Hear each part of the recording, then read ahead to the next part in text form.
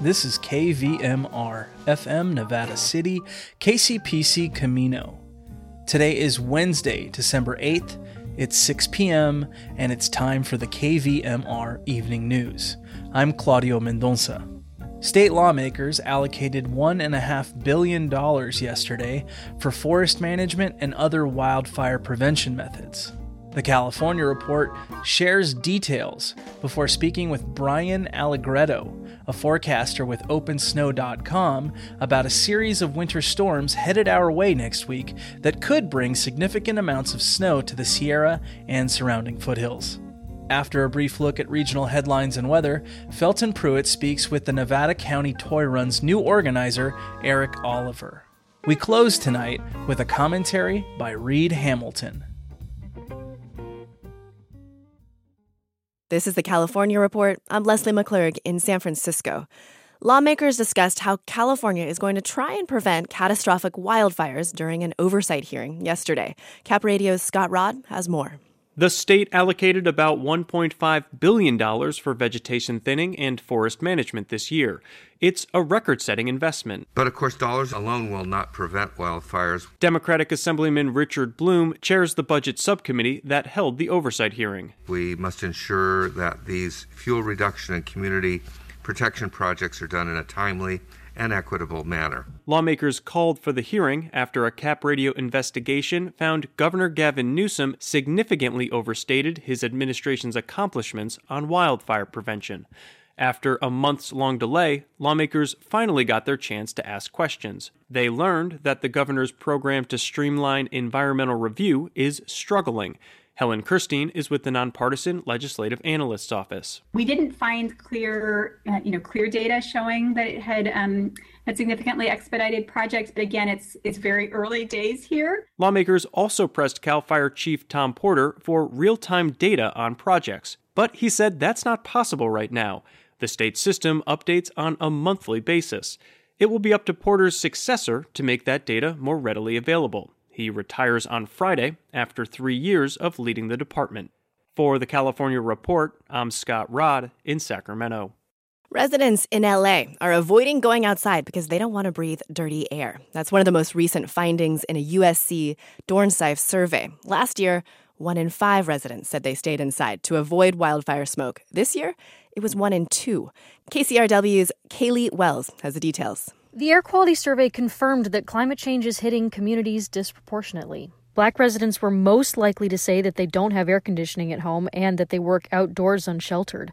Lower-income residents were also more likely to experience distress because of a natural disaster, like a wildfire or an extreme heat event. The percentage of Angelenos who view climate change as a threat to their health also went up. Interestingly, only 18% of Angelenos believe that their local government is doing enough to fight climate change. Survey Director Kyla Thomas says the younger respondents were the most distressed. And younger people, interestingly, are less likely than older people in LA to believe that their individual actions will make a difference in fighting climate change. But there's good news, too. Enthusiasm for electric and hybrid vehicles has gone up. Now, nearly half of the respondents said the next time they're in the market, they'll avoid a traditional gas car. For the California Report, I'm Kaylee Wells in Los Angeles. There's finally a winter storm watch in the forecast tonight in both Lake Tahoe and Mammoth. To find out how the ski season is shaping up, we're joined by Brian Allegretto. He's a forecaster for OpenSnow in both Northern California and Nevada. So I have to admit, I'm getting a little nervous about the ski season. I bought a pass this year, but we've had a very dry November. So any chance this current storm is going to help us out? Probably not this storm. It's too small and too cold, but we are tracking storms for next week that could really turn things around completely. What might we see next week? That's good news. So next week, we may have a storm that's very slow moving down the West Coast, and it could bring several waves of precipitation into the Sierra, and it looks cold. And so a lot of times when we see high precipitation events, we get high snow levels. And right now, fingers crossed, the way everything looks, it could be both cold with snow to lake level, and the storm can last for a few days, and it could pile up in feet of snow. So we're very hopeful for next week to see a huge turnaround, but lots of cold air behind the small storm Thursday, which will be great for around-the-clock snowmaking through the weekend for the ski resorts. That's all very good news. Do you have any sense going out even further in terms of how the rest of this year might shape up? It is a La Nina season, and they can go either way. We do actually historically over the last 50 years on Donner Summit come in close to average on La Nina seasons when you take the dry ones and the wetter ones. And going into this season, though, in any La Nina season, I always err on the side of below average, especially for Southern and Central California. For the Northern Sierra, that's where we can see average and slightly above in La Nina more often. And so we're right on that line here in Lake Tahoe. And so I was originally thinking 80 to 90% based on La Nina and some other factors. But we had such a huge start in October with over 400% of average snowfall and literally picked up 10% of our annual average that going into November, I added 10% to that seasonal forecast and went with 90 to 100% of average snowfall. And then what happened when we had a really dry November? How did you do your calculation then? So then we started December actually still slightly above average for snowfall because October was so big. And then just in the last couple of days, we've dipped just below average. We're sitting about 86% of average for December 7th. And then we have a little bit of snow coming in the next few days, probably about 4 to 8 inches. That'll keep us in that 85 to 90% range. And then next week, it could flip the other way. And that's what people have to understand. In California, we get huge storms sometimes. We get 100 inches or more sometimes in a week. And so we can go from dirt on the ground to fully open at ski resorts in one storm series. Well, may it be so next week. Thank you so much, Brian, for your time. Yeah, no problem. Brian Allegretto is a snow forecaster for Open Snow and Open Summit. With all eyes on COVID and now the Omicron variant, flu season might have slipped your mind. But cases are starting to slowly rise. Dr. Maria Raven is strongly urging everyone to get their flu shot this year. She's a chief of emergency medicine at UCSF Health. There's just really no downside to getting the flu vaccine.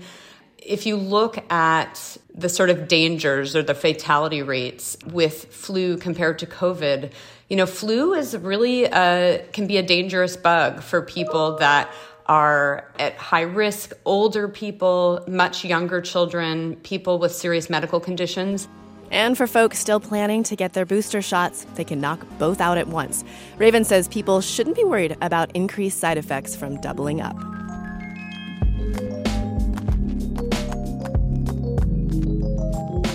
Support for the California Report comes from Hint, fruit-infused water in over 25 flavors, like watermelon, pineapple, and blackberry. No sweeteners, no calories, in stores or delivered from drinkhint.com. Eric and Wendy Schmidt, whose philanthropy includes Schmidt Futures, focused on finding exceptional people and helping them do more for others together, on the web at schmidtfutures.com. And the James Irvine Foundation, committed to a California where all low-income workers have the power to advance economically. Learn more at irvine.org. And that's the California Report for Wednesday, December 8th. We're a production of KQED Public Radio. I'm Leslie McClurg in San Francisco. Thanks for listening. The Nevada County Public Health Department held a free clinic yesterday, offering the second dose of the Pfizer COVID-19 vaccine to school-aged children ages 5 to 18. Children who received the second dose yesterday will be fully protected for the December holidays. I was there and I spoke to parents and kids about it. Here's Jennifer from Grass Valley. Your daughter is now fully vaccinated, and what are your thoughts about it? Well, of course, it's disappointing that we're in the middle of a pandemic in the first place. I mean, it's nerve-wracking, and we have mixed information coming from all kinds of sides. I'm at a school in a community where vaccinations are questioned. But I feel like with what we have and what's out there, this is the safest way, and protecting my kids is the way that's the key thing. That's what we want to do first and foremost. And this feels like the best way to do that. And are you vaccinated? I am. And so does this mark now your family being fully vaccinated? Our whole family is now fully vaccinated. How does that feel? Is that going to change the way you go about life now? It helps me relax a little bit more. I think my actions are pretty much the same. I'm still following mask mandates where we need to, and when optional, then I'm choosing to not wear one. But when we're in places where they're required, then I'm happy to still wear one. And I think it just is a feeling of more relaxation, not so much changing my behaviors. And here's Clay from Nevada City. And how do you feel now that you've gotten your second dose?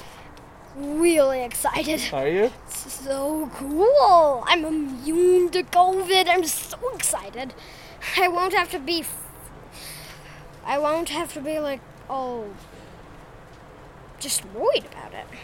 Were you really worried about COVID before you got your vaccine? Worried, yes. Pretty worried. And so now do you feel like you can, go about the world safely? Do you feel like now you're gonna do things now that you hadn't done before? Yes. I mean, my mom was saying that when I get fully vaccinated, we can actually go outside of the country, and now that I'm fully vaccinated, we actually can do that. Nice. Do some traveling. Are you excited then, huh? Yes. Our friends Ashwin and Aloe moved to London, and we can finally see them. So you're going to go to London? Yes. Oh, that's exciting. Nevada County reported 16 new confirmed COVID-19 cases today. 156 are active. 10 people are hospitalized. Nevada County announced today that along with Sierra Roots, it will activate the extreme weather shelter protocol for tomorrow and Friday evenings with COVID-19 safety measures in place. The shelter is located at 415 North Pine Street in Nevada City in the lower level of the Nevada City Veterans Hall and will open at 4:30 p.m. both nights and will close at 7:30 each morning.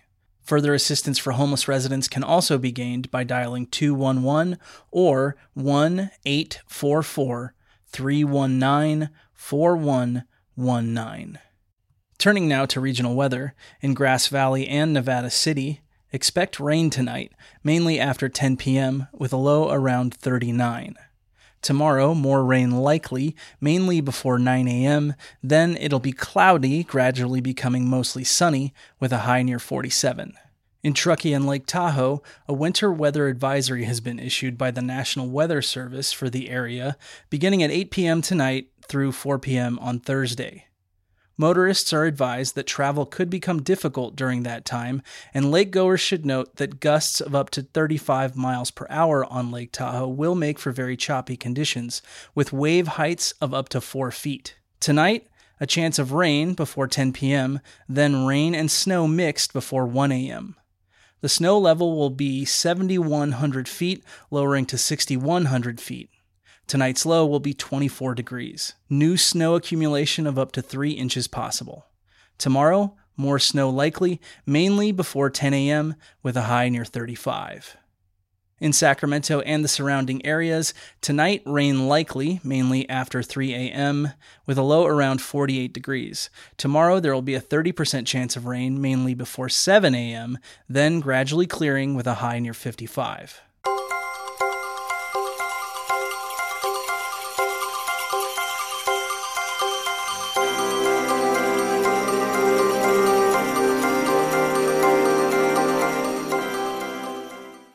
The Nevada County Toy Run, a 29-year-old tradition, will begin at the Rood Center this Saturday, rain or shine.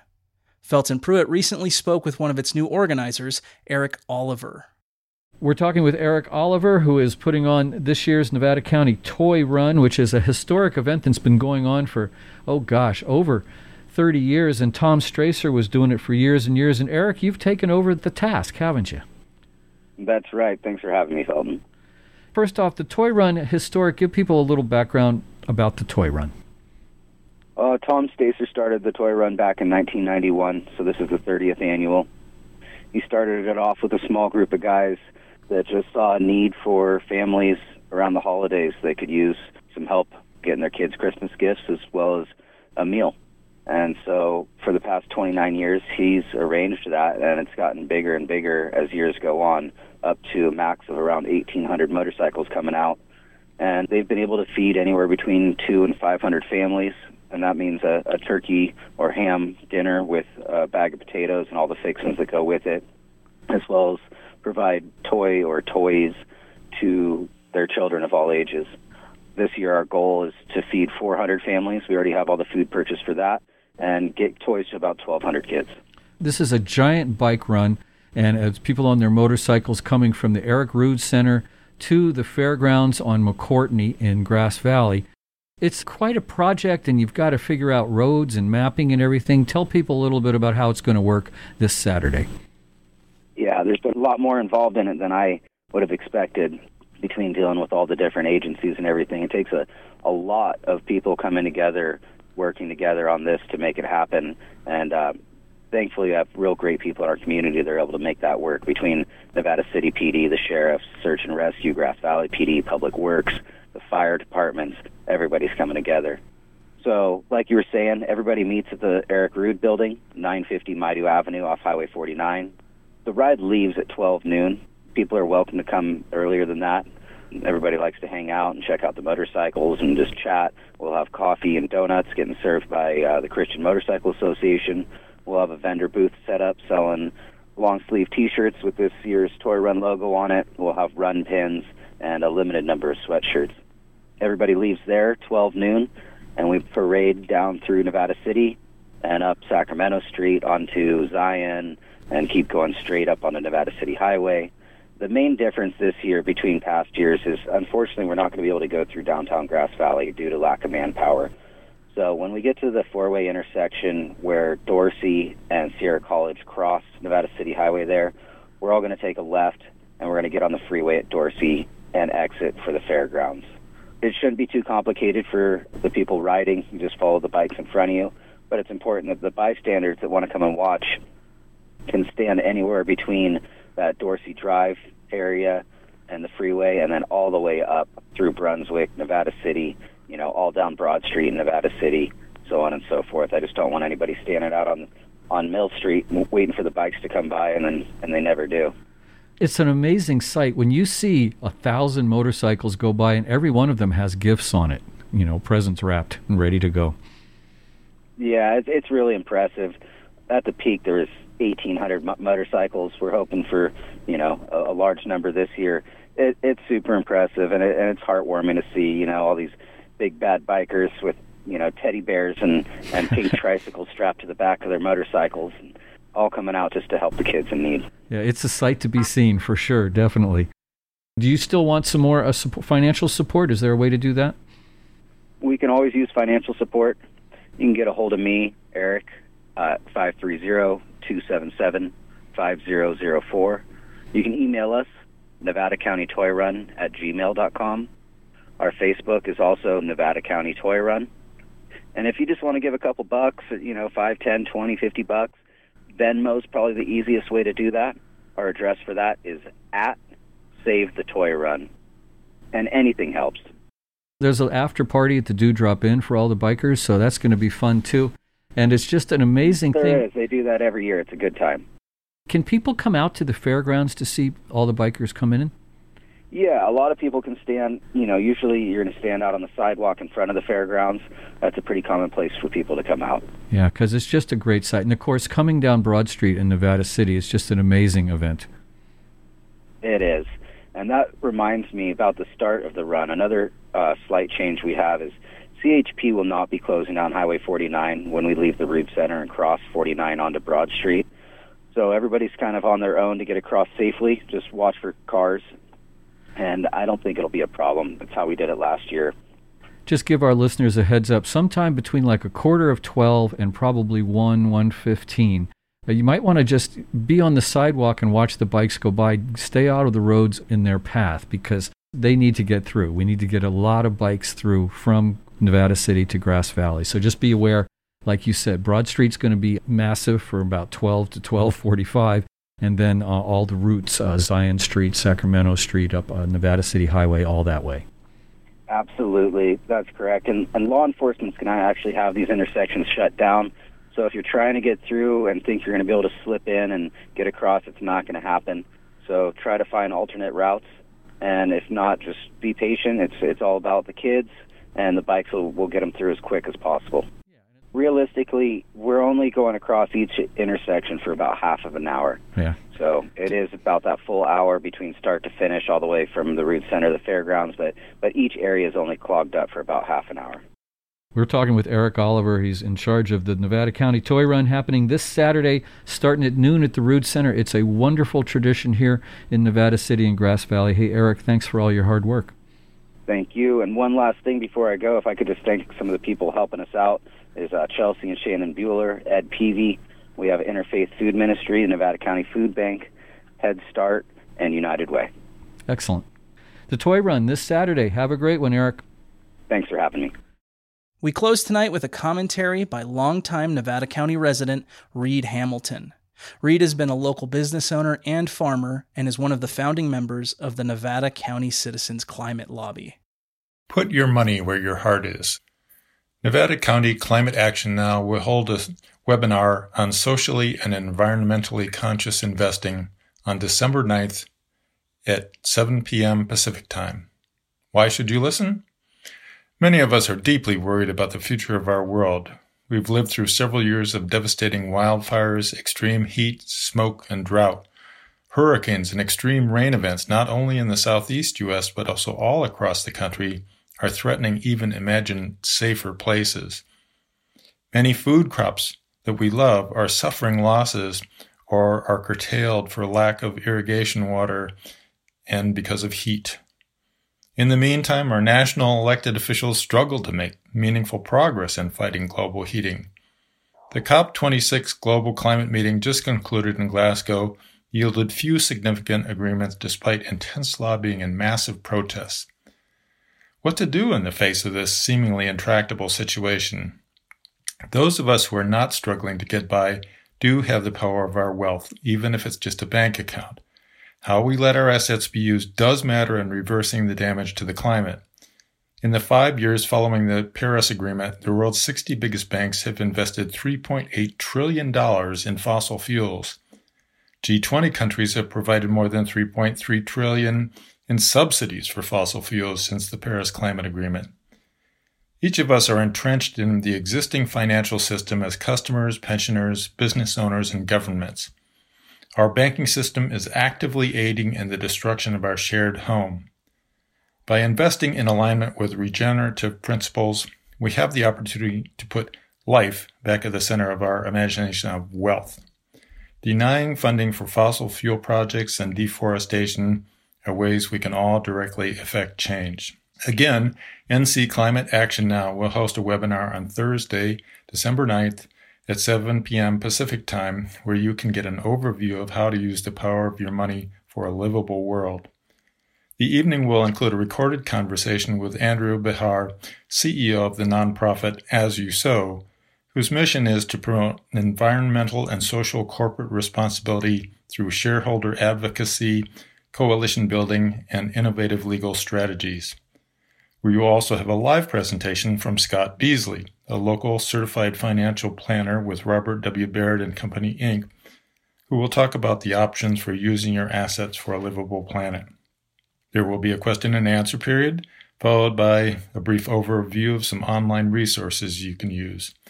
You can find the link to the webinar by going to nclimateactionnow.org, where you will find a tab for Invest, Divest at the top of the homepage.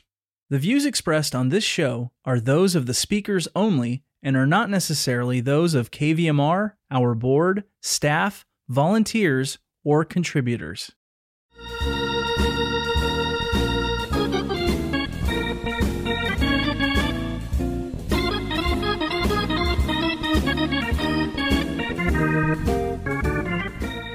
That concludes our newscast for Wednesday, December 8th, 2021.